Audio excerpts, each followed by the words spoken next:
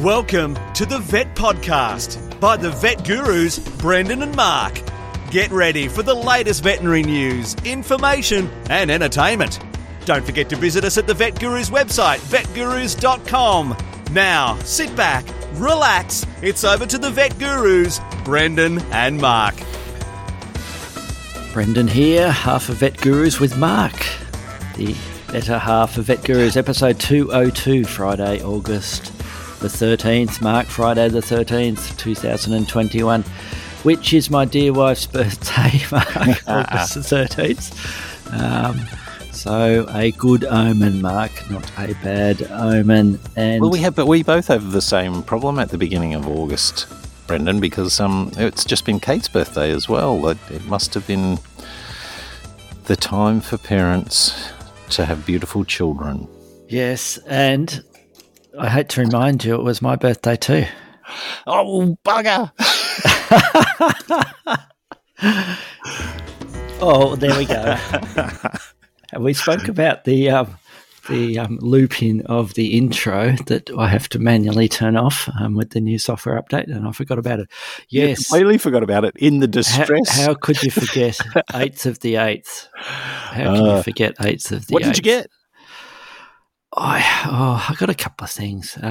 Mainly I got to sit at home with my lovely family in lockdown and have a nice takeaway pizzas. We got that was sort of my birthday, well, although that was on the Friday night instead of the Sunday, and they did manage to get a birthday cake for me. As far as a couple of little bits and pieces, I got a couple of little bits for to encourage me to do a bit more woodworking, which I haven't done for a while, so that's good. I got a couple of little bits of gear, which I may review at some stage, and also a full length puffer jacket, Mark, with a hood. So a pretty snazzy one. So I've got the Melbourne look. Mark, we need a photo. The black puffer jacket, yes. Brendan as a model. Well, that's an oxymoron, isn't it? If ever you've known one. So there you go. Yes, it was my birthday as well, Mark. And I was hanging out for the text on my day from you, and I thought, he must be out of that'll be my range. Excuse. Yes, and I have been. Yes. Well, I've been chortling around the Granite Belt in central South Queensland. We spent some time in Chinchilla today, and yes. While we were there, I visited Kate and I visited the Cactoblastus Memorial. I didn't realise this existed until I came to Chinchilla, but there were 3 sites in the 1910s, 100 years ago, where moths were imported from South America and bred, and they bred most successfully at this station at Chinchilla, up into their millions to be released and eat the very invasive Opuntia inerta, the prickly pear that was ruining excellent cattle and broadacre farming country. So it's probably it was a pretty lame memorial, I have to be honest and say. Was it all moth-eaten? You never miss a chance. It was just, local Lions Club just popped everything in. It was at the edge of the farm where it actually happened. So it wasn't the big moth. They have a big watermelon here. I'll report on that another time. But yes, it was worth seeing, and it's nice to know that there have been biological controls, admittedly of an invasive introduced species, that were positive both for the farming industry and for our Australian wild environment. So it wasn't the same group that imported the cane toad, Mark? No, apparently more thought went into the Cactoblastus moth than went into the cane toad. So what sort of merchandise did you purchase from the moth merchandise centre? The only thing that was not like a information board was an example of their handiwork. two potted cactuses, one looking pretty healthy, and one was brown and limp and dead on the ground. So I you passed. decided not to buy those. Yes, you don't have one sitting up on the front of your on the dashboard in the car. No, we don't. No nodding cactuses on the front dashboard. Yes.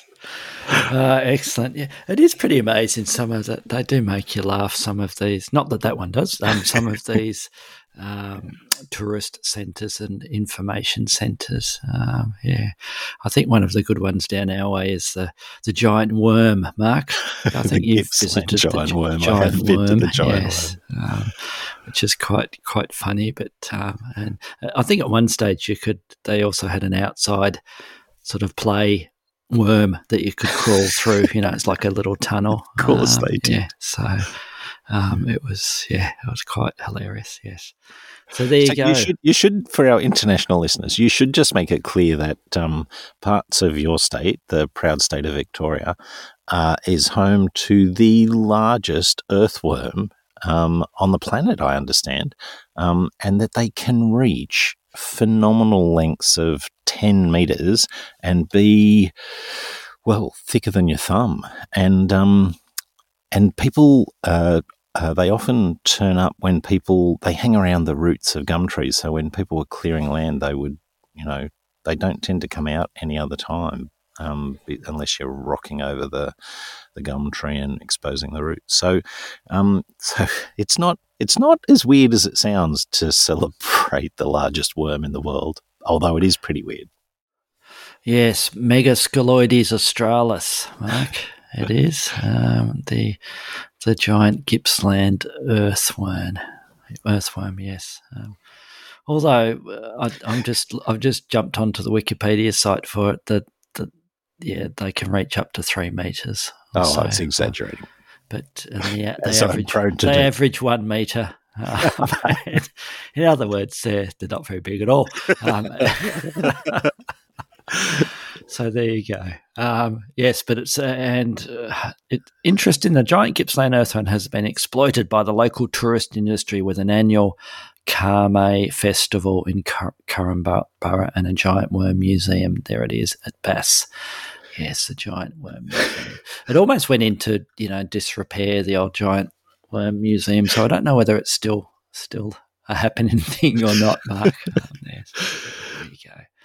All right, well, we should get moving this week. Well, we've got news this week, haven't we? It is a bit of a news week. And it's trying to catch up with some of the curated news items that we provide to our listeners. Only the best news service providers provide our news items, don't they, Mark? And our researchers are scouring the internet for obscure topics, and I think the first one you've got is it's actually a little bit of a concern. This one, isn't it? It was a little bit scary when I first scanned the headlines. The first human case of H1N1 bird flu has been recorded in China.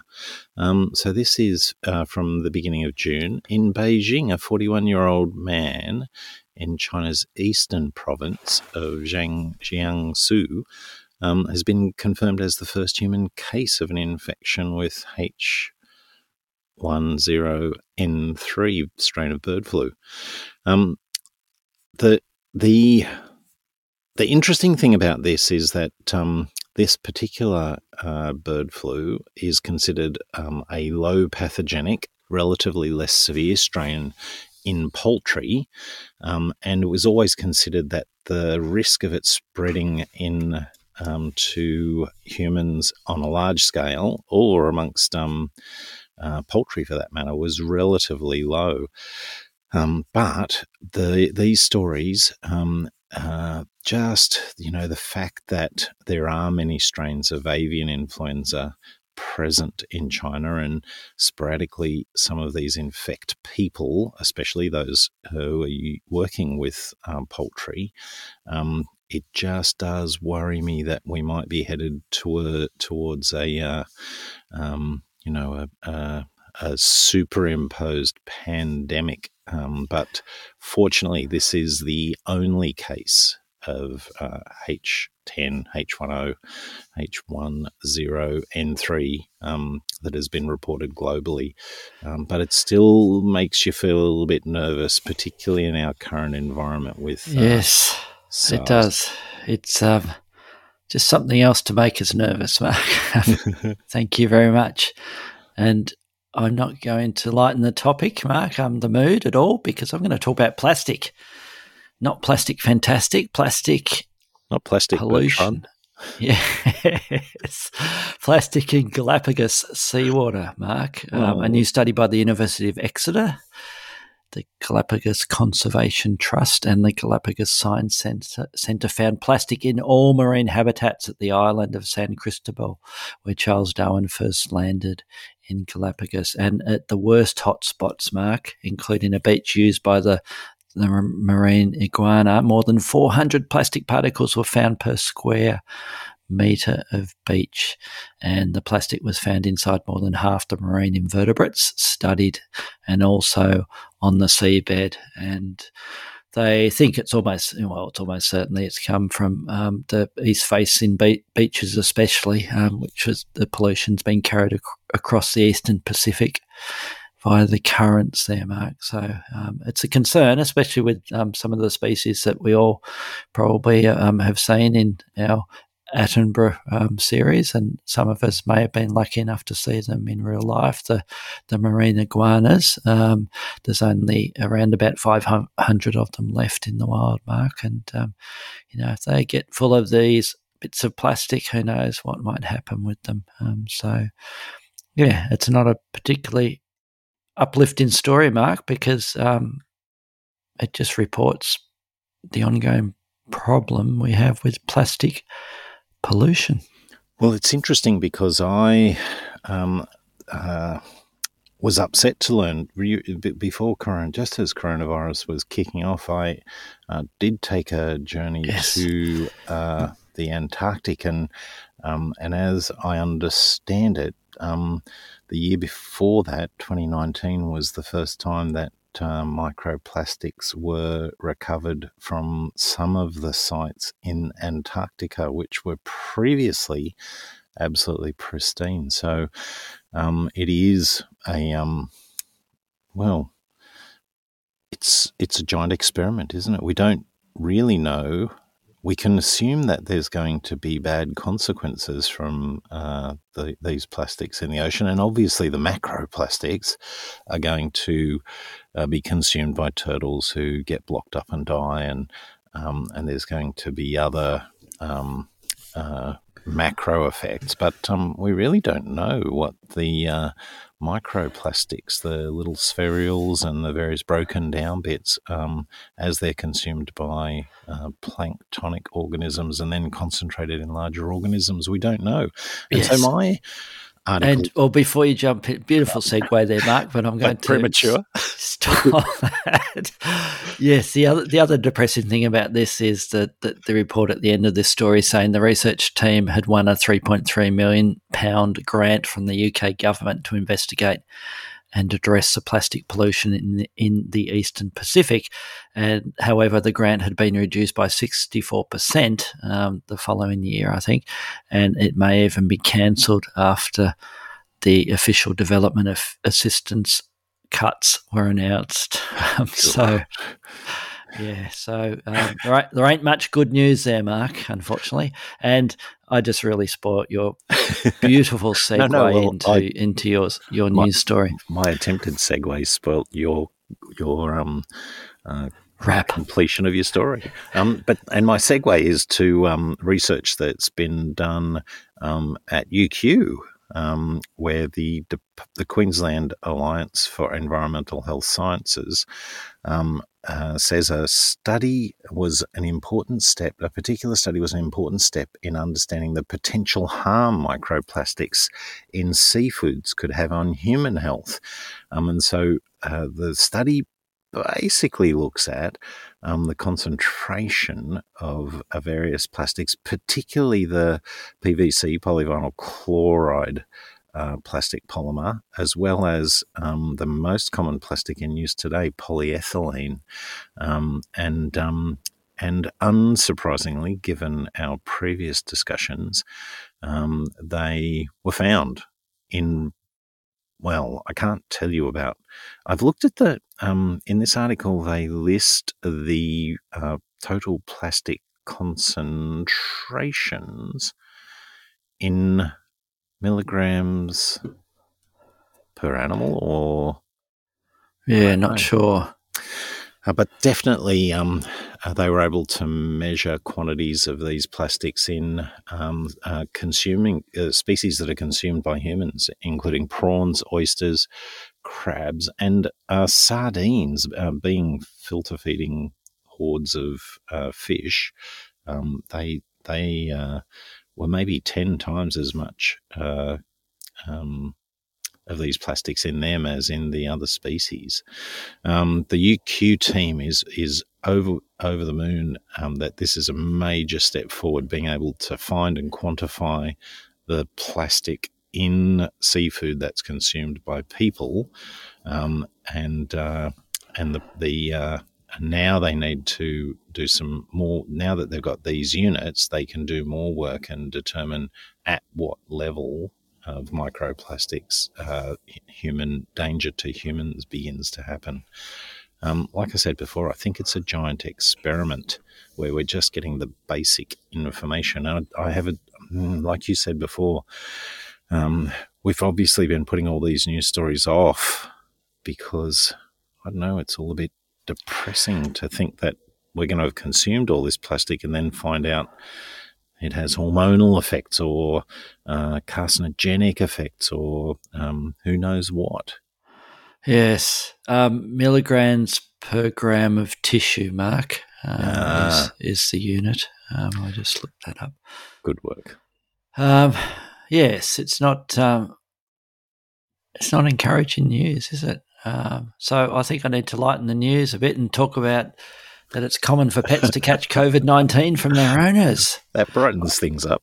I found this an interesting study. Researchers at Utrecht University in the Netherlands studied dogs and cats of people who had tested positive for COVID-19, and a mobile vet clinic visited the homes of owners who tested positive in the past 2 to 200 days, and they took oropharyngeal and rectal swabs and blood samples from their cats and dogs, presumably not from their owners as well. And they used PCR tests, Mark, and some 156 dogs and 154 cats were tested in total. 6 cats and 7 dogs had positive PCR tests, and 31 cats and 23 dogs tested positive for antibodies. And some of the owners with the positive pets agreed for them to undergo a second round of testing. And all 11 animals in that second round tested positive for antibodies, confirming that they had COVID-19. So there we go. Pets in 40 out of 196 households had antibodies for the virus. A study revealed that COVID-19 is highly prevalent in pets of people who have had the disease, and other studies show that basically the most likely route of transmission is from the human to the pet rather than from the other way around with them, Mark. So what do you think about this, Mark? And do you see a future when we vaccinate our dogs and cats for COVID-19 or against COVID-19? I think that the key thing here is that there is no evidence that the animals develop an infection which casts off virus and allows it. They are obviously reacting to the virus and developing antibodies. They have the virus. The PCR confirms they have the virus, but it doesn't, from my understanding, it doesn't look like they pass enough to the environment that it's going to be a source of infection. So I don't think we're going to vaccinate our dogs. And I don't think they reported any of the dogs or cat who became unwell from it as well. I think that was my understanding as well. Yes. So the answer is no. No, the answer is definitely no. So what have we got, Mark? You've got something else? Well, while we're on the vaccine topic, Yes. you're loving my segues today. Perfect. While we're on the vaccine topic, there's news to report about a study published on the 26th of May this year in Nature, where the first successful attempt to induce immunity against a trypanosome parasite was affected. This particular process of immune protection, this form of vaccine, has long been thought impossible because this class of parasites, which causes, that whole series of diseases, the animal African trypanosomiasis, as well as Chagas disease and sleeping sickness, diseases transmitted by the tsetse fly. The likelihood of being able to vaccinate for this protozoal infection has been considered very, very unlikely because of the complex nature of the proteins on the surface of the organism, plus the fact that they actually have a process of juggling those proteins, of changing them up so that they're constantly changing and preventing the host antibodies from recognizing the pathogen. And so it was largely thought impossible to vaccinate against trypanosomes. But scientists at the Wellcome Sanger Institute have done the typical genome analysis to identify 60 cell surface proteins, and then they did a series of tests to identify one named invariant flagellum antigen from T. vivax, or more trendily, IFX. And this vaccinating against this cell surface protein was observed to confirm immunity against infection in almost all mice vaccinated for at least 170 days after experimental challenge. This is big news, Brendan. This is big news. Those diseases, first of all, are part of, they render big parts of Africa. They're a big factor that contribute to poverty in those parts of the world. So if this ends up being a realistic, cost-effective disease prevention, it's going to make a huge difference. And, of course, it also leads us to think about the possibility that the related trypanosome diseases in humans might also lend themselves to vaccination. So this is a big step and welcome news. Yes, it would be pretty amazing if it does work, Mark, or even if it only helps partially, because I think they had some of the figures there, didn't they, in that article? I'm just trying to find out how many people are affected by these. At least 6 million people living in the endemic areas, potentially life-threatening. Yeah, 65 million people remain at risk. Wow. So it's one of the things about working on, it's that whole One Health thing, isn't it? That you can't predict how your research as a veterinarian or on some animal disease might make a difference to human health, either indirectly by lessening, improving production so that there's greater human health because they have better food to eat, or maybe even more directly like this, where a vaccine that works for animals might lend its technology to help some of those 6 million people that are affected. I like good it, on Brendan. Good on them. Great stuff. That is a plus, a very uplifting news story, Mark. My last one's a good one, Mark. I love this one. A partial skeleton has been found, revealing the world's oldest known shark attack, Mark. A man who was ripped apart by a shark 3,000 years ago.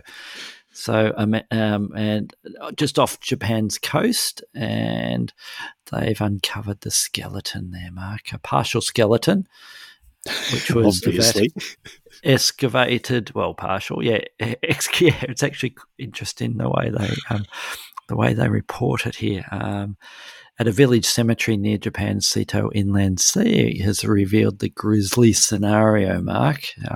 He represents the oldest known human victim of a shark attack, says the archaeologist, with the radio date in place in his death from 3,391 to 3,031 years ago.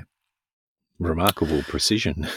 Yeah, it's they got it down to 1 year there. Yes, so apparently the man's they documented at least 790 gouges, punctures, and other types of bite damage, mainly confined to the man's arms, legs, pelvis, and ribs. See that sentence? There's no sentence where the end part, man's arms, legs, pelvis, and ribs, fits with confined to. That's the wrong word. Yes. And then they did a 3D model, Mark, of the injuries to indicate the victim first lost his left hand trying to fend off the shark, and ensuring the bite severed major leg arteries, rapidly leading to death. And his mates must have picked him up, Mark, because after the man's body was recovered, his mutilated left leg was detached and was placed on his chest when he was buried. They didn't want to dig a big hole. So I shouldn't be laughing, but yes, it is. It reads very funny, this article. I'm sorry. It tickled my fancy, Mark. So there you go. If only he knew he was going to go viral in 2021 as he got ripped apart and had his 790 gouges from the shark attack. At least, and the final line, they have at least they do the proviso at the end, but unprovoked shark attacks, Mark, would have been incredibly rare, as sharks do not tend to target humans as prey. So we need to remember that. An unfortunate man. But what do you think about? I was going to ask you about numerous shark teeth found at some German sites suggest the sharks were hunted. I don't know that I believe that. The presence of sharks shed their teeth all the time on a regular basis. Yeah. So maybe, what do you think they're using those teeth as? Instruments, implements, or decorations, or jewelry, or I think I don't know that I automatically see the connection with shark. Like if they'd found other bits of shark, maybe they were hunting them. But shark teeth are common and not necessarily always associated with the shark. Yes. As always, Mark, we get to the bottom of these stories and we don't take them on their face value. Excellent. Well, I think with that, Mark, we've covered a pretty quick podcast this week, but we wanted to catch up with a few of the important news stories. As you've just said, it's so important to do that because we definitely don't want our massive team of researchers to feel like we're ignoring the efforts they put in. So, as we build up that little bank, it's always good to get to the point where we discharge those responsibilities. Yes, so my Dropbox account gets filled up with all these news articles, Mark, and I have to clear them out periodically as well. So I think with that, we will talk to you all next week, and thank you for listening.